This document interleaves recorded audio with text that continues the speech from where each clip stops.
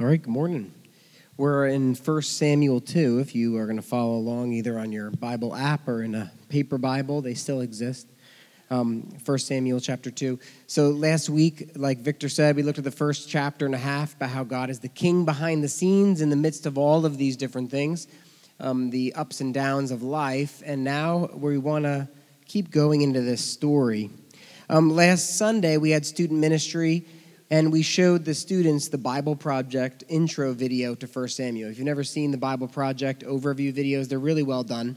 They're probably the best videos that I've seen in terms of introducing Old Testament, New Testament introduction. Really helpful if you're new to the Bible.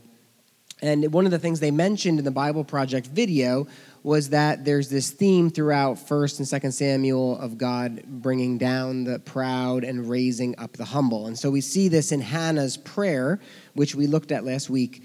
She says, "The Lord makes poor and makes rich. He brings low and he exalts. He raises up the poor from the dust. He lifts the needy from the ash heap to make them sit with princes and inherit a seat of honor. For the pillars of the earth are the Lord's, and on them he has set the world."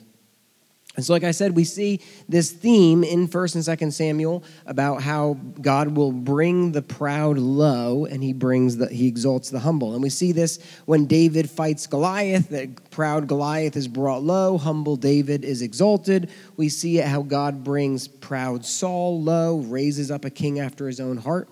We saw it even last week with Peninnah as God brought her low and he elevated Hannah, humble Hannah.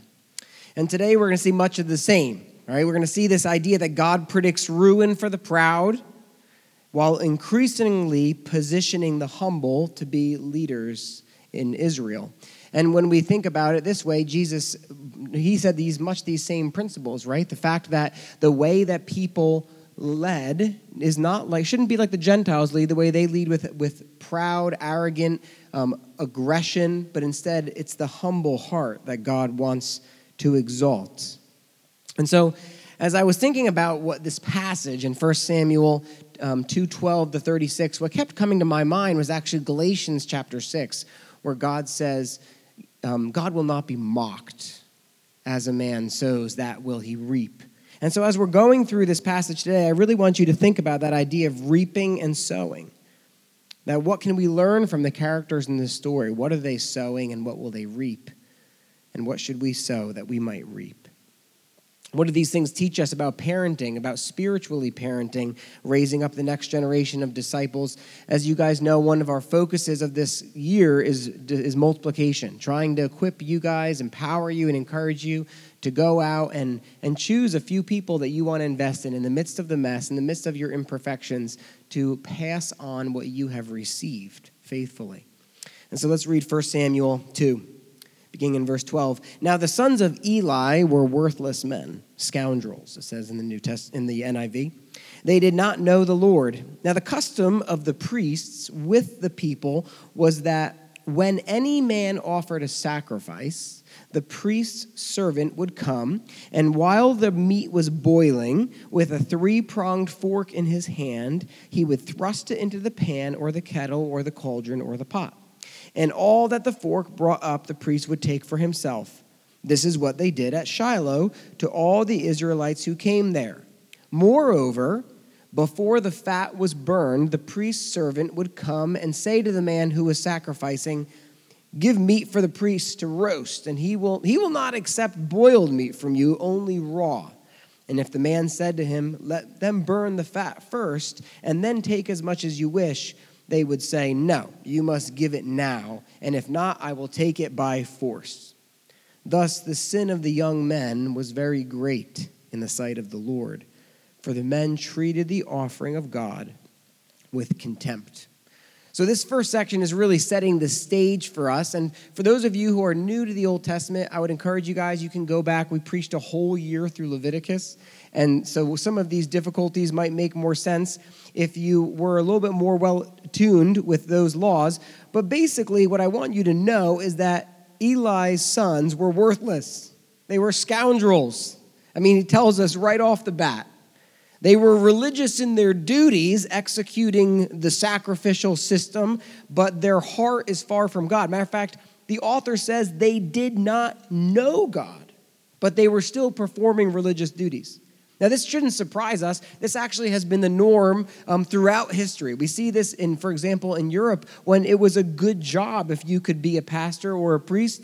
And so people would go into ministry because it was the right course of action for their pocketbook, not because their heart was actually connected to the Lord at all. And that's what we see here with Eli's sons.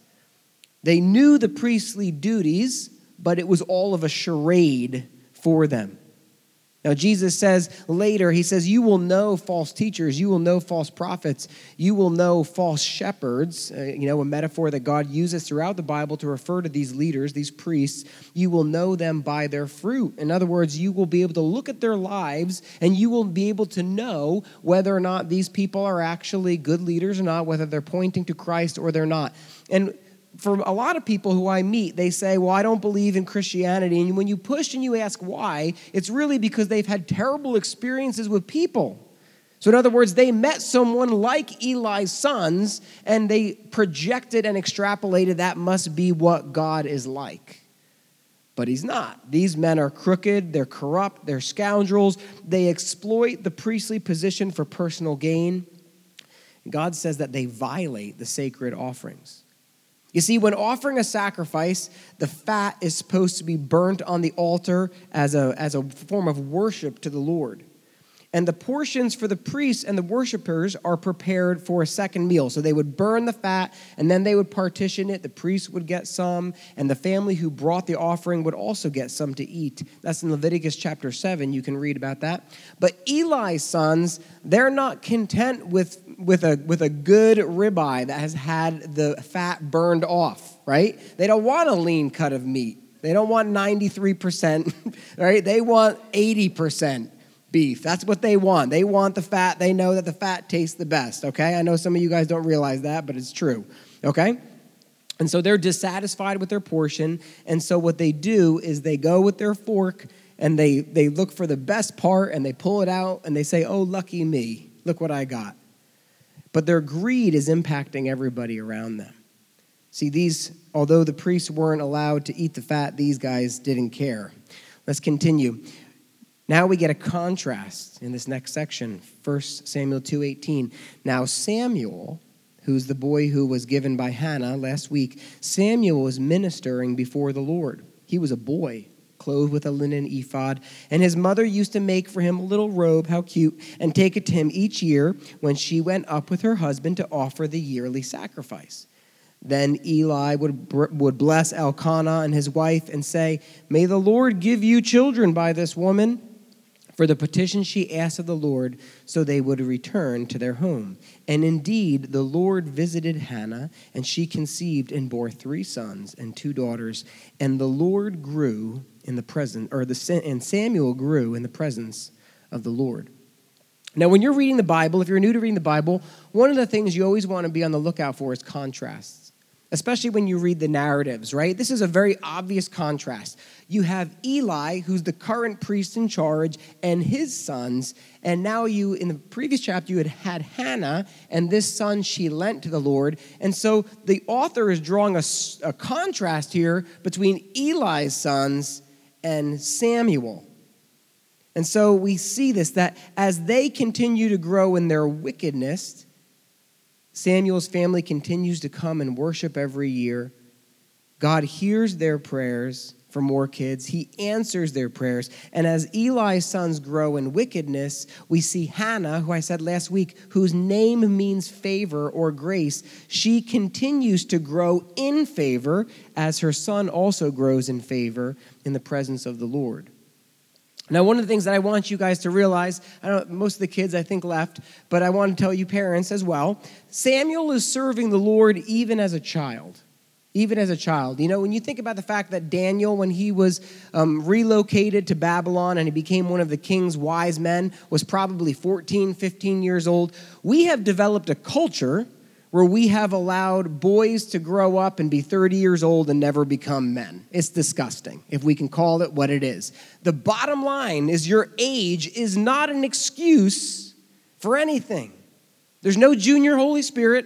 It's not like you get a different version of the Holy Spirit when you are old enough to vote or when you're old enough to go buy alcohol. That's not how it works. The Holy Spirit that lives within a child who is a follower of Christ is the same Holy Spirit that dwells within the Apostle Paul, that dwells within me, that dwells within you. It's the very Spirit that raised Christ from the dead.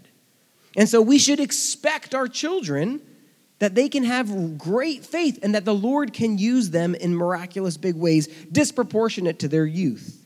And so let's empower our young people, not hold them back. Samuel is serving the Lord. He's not using his age as an excuse to not take God seriously. This is one of the reasons why we as a church need to equip and empower others so intentionally. Continuing in verse 22, now Eli was very old. He was like in his 90s, I think one commentary I read said. And he kept hearing all that his sons were doing to all Israel and how, it gets even worse, how they lay with the women who were serving at the entrance to the tent of meeting. And he said to them, why do you do such things? For I hear of your evil dealings from all these people. No, my sons, it is no good report that I hear the people of the Lord spreading abroad. If someone sins against a man, God will mediate for him. But if someone sins against the Lord, who will intercede for him? But they would not listen to the voice of their father, for it was the will of the Lord to put them to death. Eek. So while God is visiting Hannah with favor, he's visiting Eli with warnings. What a contrast. Eli, their father, the high priest, he hears about their evil deeds, the evil deeds of his sons. And we have to say, did he really not know? For all these years, did he really not know? Did he really think his kid was, the best priest around? It says that all of Israel knew. All of Israel knew what? They knew that these guys were jerks. That they leveraged their position of power for exploitation and sexual crime. Think about that. This is what was known about Eli's sons. This was the reputation that Eli's sons had in the community. According to the law, they not only, deserved to be removed from their job, they deserved to be stoned. They deserved to be killed. Eli does rebuke them, but he fails to take any corrective action over their behavior. I think it's not too far of a stretch to suggest that here's a dad who isn't exactly knocking it out of the park. Even if he's a good guy, something is off. Like the fact that he doesn't have the guts to say the hard things and then follow through on it with his adult sons, who should know better by now. But he does say something that is right on, and it's what we would say is a signpost that's pointing forward to Jesus. He says, who will intercede between God and man? The whole role of the priest was to be this mediator between God and man so that a sinful people could live in the presence of a holy God. Well, what about when the priest is the one who needs intercession before a holy God? That's why they had the sacrificial system. But this looks forward that you realize the priest needs someone too. It's not enough. 1 Samuel 2:26. Now the boy Samuel continued to grow both in stature and in favor with the Lord and also with man. Again, contrast, another contrast. While Eli's sons go from bad to worse, Samuel continues to grow and become great. Growing in stature means that he's growing physically. He's growing up. And growing in favor means that he's growing spiritually, okay?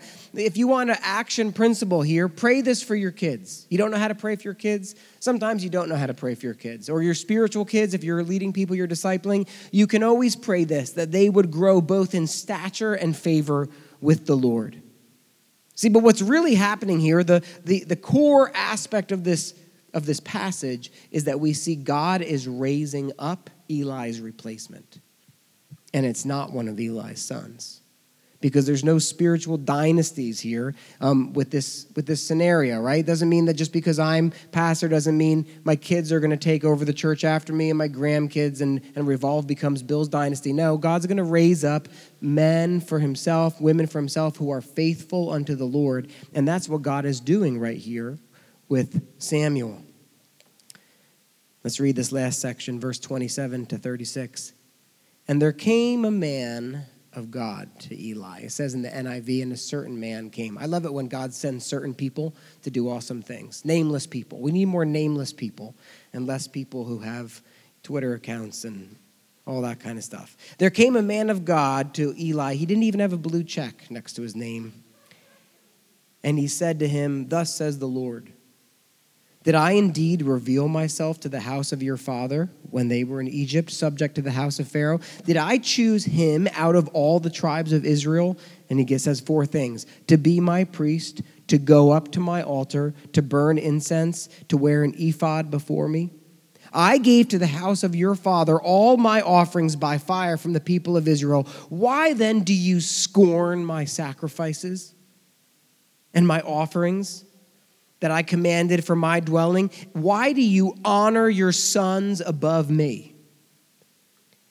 By fattening yourselves on the choicest parts of every offering of my people Israel. Therefore, the Lord, the God of Israel, declares, I promised that your house and the house of your father should go in and out before me forever. But now the Lord declares, far be it from me. For those who honor me, I will honor, and those who despise me shall be lightly esteemed. Behold, the days are coming when I will cut off your strength and the strength of your father's house, so that there will not be an old man in your house. That in distress you will look with envious eye on all the prosperity that shall be bestowed on Israel. And there shall not be an old man in your house forever. In other words, he's saying, then you will look to repent and it will be too late, bro. That's what he's saying. The only one of you whom I shall not cut off from my altar shall be spared to weep his eyes out, to grieve his heart, and all the descendants of his house shall die by the sword of men. And this shall come upon your 2 sons, Hophni and Phinehas shall be the sign to you both. Both of them shall die on the same day. And I will raise up for myself a faithful priest who shall do according to what is in my heart and in my mind. And I will build him a sure house, and he shall go in and out before my anointed forever. And everyone who is left in your house shall come to implore him for a piece of silver or a loaf of bread, and shall say, please put me in one of the priest's places that I may eat a morsel of bread. Happy Father's Day, Eli, to you. Wow. This is the judgment that Eli gets spoken over him by this prophet, this nameless prophet. God is phasing Eli out. That's what's going on. And he's rebuked because he has not taken the priestly responsibility seriously. And the reality is that the priestly responsibility is a privilege. Okay, look at those 4 things. 1, to be my priest. See, this signifies being appointed as a mediator between God and the people. It was a privilege to be able to conduct religious ritual and uphold sacred law and represent God to the people and the people to God. 2, to go up to my altar. That it was a privilege of the priest to draw near to God. We take this for granted because we live in the new covenant. In other words, the post-Jesus, okay? We live in this new covenant, this New Testament time period, this post-Jesus time period where we can worship God in spirit and in truth from here, from there, in a house, with a mouse, in a box, with a fox. You can worship God anywhere. Okay, in spirit and in truth, but they had to go up to the altar. The privilege of the priest to be able to go up to the altar to worship God and seek his favor. What a privilege. Privilege to burn incense, representing the acts of prayer and worship that would continually rise up in the tabernacle to the Lord, symbolizing the ascent of God's people's prayers to God's presence in his throne room. To wear an ephod before me, signifying the high priest's authority and divine appointment that set him apart from everybody else. It is a privilege. And what the scripture says here is it says, why do you treat it with scorn, Eli? Scorn, if you look at that word in the original language, it means to kick, the way an animal tries to buck out of a yoke. He's saying, I have given you a privilege, and you're over here trying to buck out of this yoke like it's a burden. That's what he's saying to him. But this is what I want you to see. It's not just that Eli is lazy. It's not that Eli is old and he's like, look, I'm old. Like, what do you want? I'm 96 years old. That's not what's going on. It says that he has disdain for the things of God. Why? Because you honor your sons above me. Parents, I'm going to be honest, especially moms. My wife goes, oh. Especially moms, do not make your children into idols. Your kids are really bad gods, and they will not fill the place of the Lord on high. And it is easy, and I think it's true because you gave birth to this child. It's really easy to look to your kid as if they should fill a role and a void that only Jesus Christ can fill. And then when your kids grow up and they move away or they don't live down the street, you feel crushed because you've built your entire world around an idol that you can't control. It's a warning. It's a warning to us. The only risk-free relationship in life is the relationship with your Lord and Savior.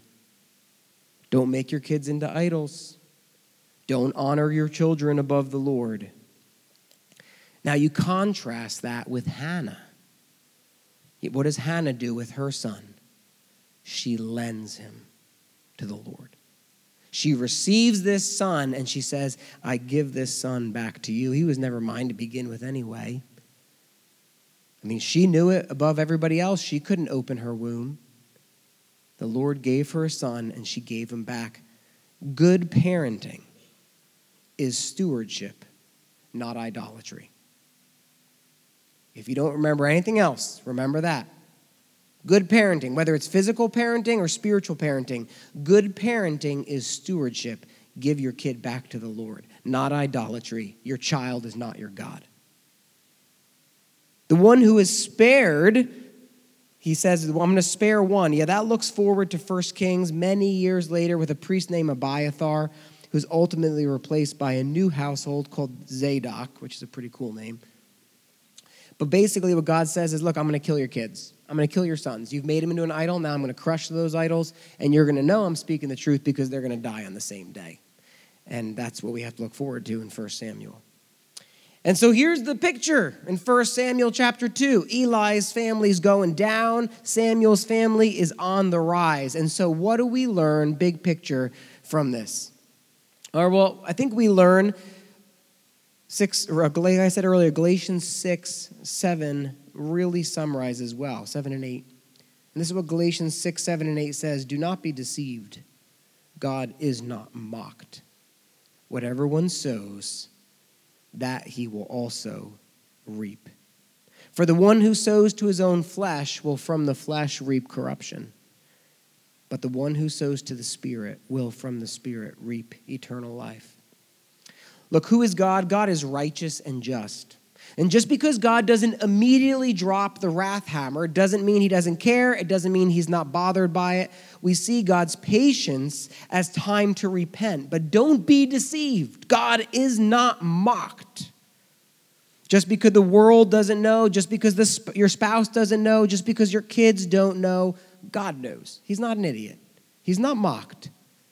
And he does value obedience and reverence. That yes, God is merciful and gracious. Those are the first two words that he uses to describe himself in Exodus 34.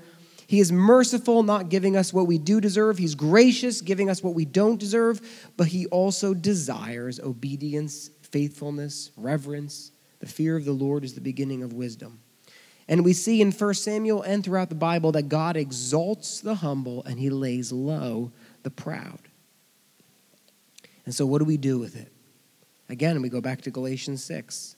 Whatever one sows, that will he also reap. Eli's sons face severe consequence for their disobedience. Why? Because they have a lifetime of sowing to the flesh, sowing to the flesh, sowing to the flesh, sowing to the flesh. And eventually, just as promised, they will reap corruption and they will reap judgment. You see, it's easy sometimes to look out on the world and say, Lord, how long? How long before these people out in the world who hate your name, who do terrible things, how long before you come and you right all of these wrongs, Lord? Remember that God is not out of the loop, as Eli supposedly was. That God sees it and he knows. But to the one who sows the Spirit, from the Spirit will reap eternal life. The alternative to sowing the flesh, and then being shocked when we reap corruption is to sow to the Spirit, to sow faithfulness, to sow humility, to sow a heart that is fixed on God. Samuel is contrasted with the sons of Eli as one who is growing in stature, is growing in the right heart. And that kind of life in God's economy reaps blessing. And so let's get a couple tips here for parenting, and I mean parenting your own kids or parenting your spiritual kids. Spiritual kids meaning if you have someone who you're investing in spiritually, maybe helping them learn how to read the Bible, helping them grow in their faith. What are the things that we can learn about how we come alongside that process of helping other people grow? I love what John 1:14 says. It says the Word, meaning Jesus, became flesh. He dwelt among us. We've seen his glory, glory as the only Son from the Father, full of grace and truth. I don't even know what that means, full of grace and full of truth. But there's something in there that we need to realize as we parent, as we lead, as we disciple, as we develop. You know, if we want some parenting tips, we want some discipleship tips, the first thing is this: sow truth. Sow truth. You know, the story emphasizes the failure of Eli as a parent in not disciplining his sons. If you want to be a good parent, if you want to be a good discipler, you need to speak truth to your kids, even when it's not fun to hear. There needs to be consequences for actions. Proverbs says to train up your child in truth so that they know the right way to go. It says to discipline them for spiritual and moral development. It's not very, popular, but Proverbs 23:13 and 14 says, do not withhold discipline from a child. If you strike him with a rod, he will not die.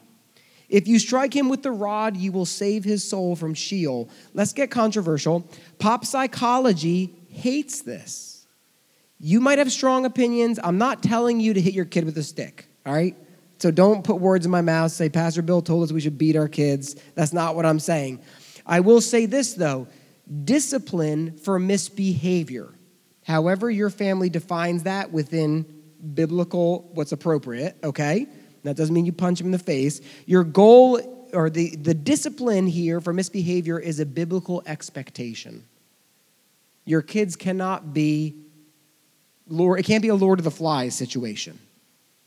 There need to be consequences for actions. We sow truth. The goal here is not venting your parental anger. No, that's also sinful. The goal is not behavior modification because your kid is scared of you. No, the goal is character development and training. The idea is that our kids must learn that bad decisions have consequences, and so we're trying to equip them for life. You hear what I'm saying here? I don't want you to leave here and say, Pastor Bill said I should pick my own switch, right? That's not what I'm saying. But I'm saying that you need to have consequences as your kids are growing up for when they misbehave. And those consequences should be prayed over and sought over. You sow truth, but you also sow grace. Jesus was full of grace and full of truth. We are called to be people of grace. Because look, God is the perfect parent. He parents us perfectly, and we're still a mess. And you know what he offers us? Grace. He offers grace. You need to know, and I mean know, that the law cannot accomplish what only grace can accomplish. And here is the paradox of this, that we're called to be full of truth, but also full of grace. Because grace alone can actually change our hearts. The law cannot change our hearts. The law is like a fence to keep people from becoming a train wreck, but grace is the only thing that actually can change a heart in the long haul. You following me? As parents, we need to be people of truth, but also people of grace. Not 70% truth, 30% grace. No, 100% truth and 100% grace. And I'm not claiming that I have it figured out. And the third parenting tip is this: be what you want your kids to become. You look at Eli's sons and you can't help but wonder, what was Eli like? If this is what his kids were like, what was Eli like? I mean, so much of parenting, so much of discipleship is modeling. Do you want your kids to manage their money? They have to see you managing yours. Do you want your kids to not scream? Don't scream. Do you not want your kids to punch walls when they get upset? Don't punch walls. Do you want your kids to engage with a community of believers as an adult? Engage with a community of believers more than once a month. And don't skip for every other thing that your kid wants to do. As you sow, so will you reap. Do you want your kids to grow up reading the Bible and praying? Let them see you reading the Bible and praying. Model what you want in your kids. It's one of the best things that you can do. But here's the bad news. None of it's a promise. See, we're going to realize in a couple chapters that Samuel, his kids, are just as wicked as Eli's. And so you could do all the right things. You could be the perfect parent. You could be the perfect balance of grace and truth. Not a balance, a fullness of both. And your kids can still reject the Lord.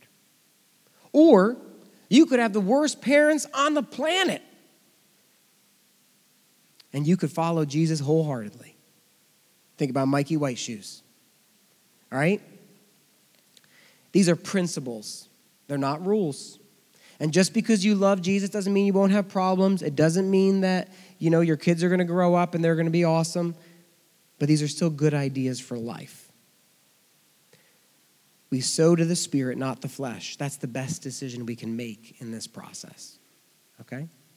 And so as we look at the life of Eli, we look at the life of Samuel, the example that we learn from them is don't make your kids your idol. And sow to the Spirit.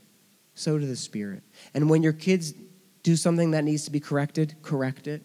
Don't hide behind grace. But when your kids show that humility to repent, show grace. How do you know what to do? I don't know. But I do know this. Jesus always opposed the proud and gave grace to the humble.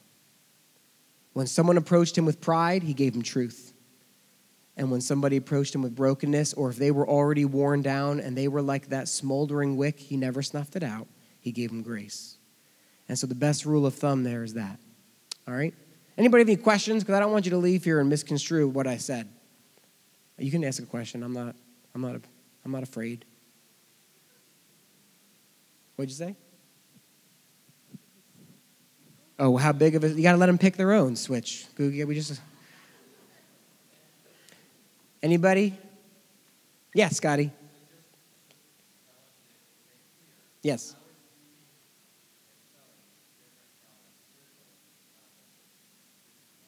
Yeah. So when we think about wisdom, do you hear what Scotty said? He said, how is reaping and sowing different from like an Eastern perspective of karma? So when you look at the book, the wisdom literature of the Bible, that's Psalms, Proverbs, Ecclesiastes, Song of Solomon, the book of Job. You think about Proverbs. Proverbs makes everything sound like a formula. Do this and this will happen. Do this and this will happen. Do you know what book follows Proverbs? Job. So the point is this. How does Job begin? Here's a guy who did everything right. And what happens? His life falls apart. Proverbs, wisdom is good advice for life. It's the biblical definition is knowledge applied. It's skills for living. They're not promises. Just because you raise up a child in the way doesn't mean he's not going to depart from it. Okay? But it is a good principle for living. But at the end of the day, the law cannot change us. And God is not a pagan God where we put in the quarter and we pull the switch and then we get what we deserve. God is, if he gave us what we deserve, we would all get death. He gives us grace all the time. And so when we parent, when we disciple, we take those principles because we know they're good. It's like having a fence in your backyard. We know that they're good. We know that they will push towards a direction, and we're called to do that like guide rails on a highway. But at the end of the day, only the gospel can change someone. And what that means is that when we do all the right things and life doesn't turn out the way we want it to, we can't get mad at God. We need to thank God for grace. And we need to repent of the fact that we've treated him like he's an idol and a pagan God. Because that's how paganism works, right? I give this, God gives back. But that's not how God works. What did we say last week? Psalm 115:3, the Lord is in heaven. He does as he pleases. Does that make sense based upon what Scotty asked? Any other question? Yes, Gina. Oh, well, Job's up right there after Ecclesiastes, right? Whatever. Anyway, the point is this. Yeah. I'm not too proud to admit when I'm wrong. The point is that Job is included not as a narrative, but is included in the wisdom lit. So in the Hebrew structure of the Bible, Job is part of the wisdom literature. It's in the wisdom literature yours as well, as opposed to being in a narrative. Okay? Thank you, Gina. Appreciate you always correcting me. Such a sinner. All right, let's pray. Father God, we thank you for your truth. We thank you for your grace. We thank you for your mercy. God, we are not parents who've got it figured out. We're not disciplers who've got it figured out. But you do. Help us to operate in the shadow of your grace. Help us to strive to live by your truth, but to remember that at the end of the day, we will fail, and that's okay, because Jesus is our victor. And in all of these things, we are more than conquerors. So let us cling to that. In your name we pray. Amen.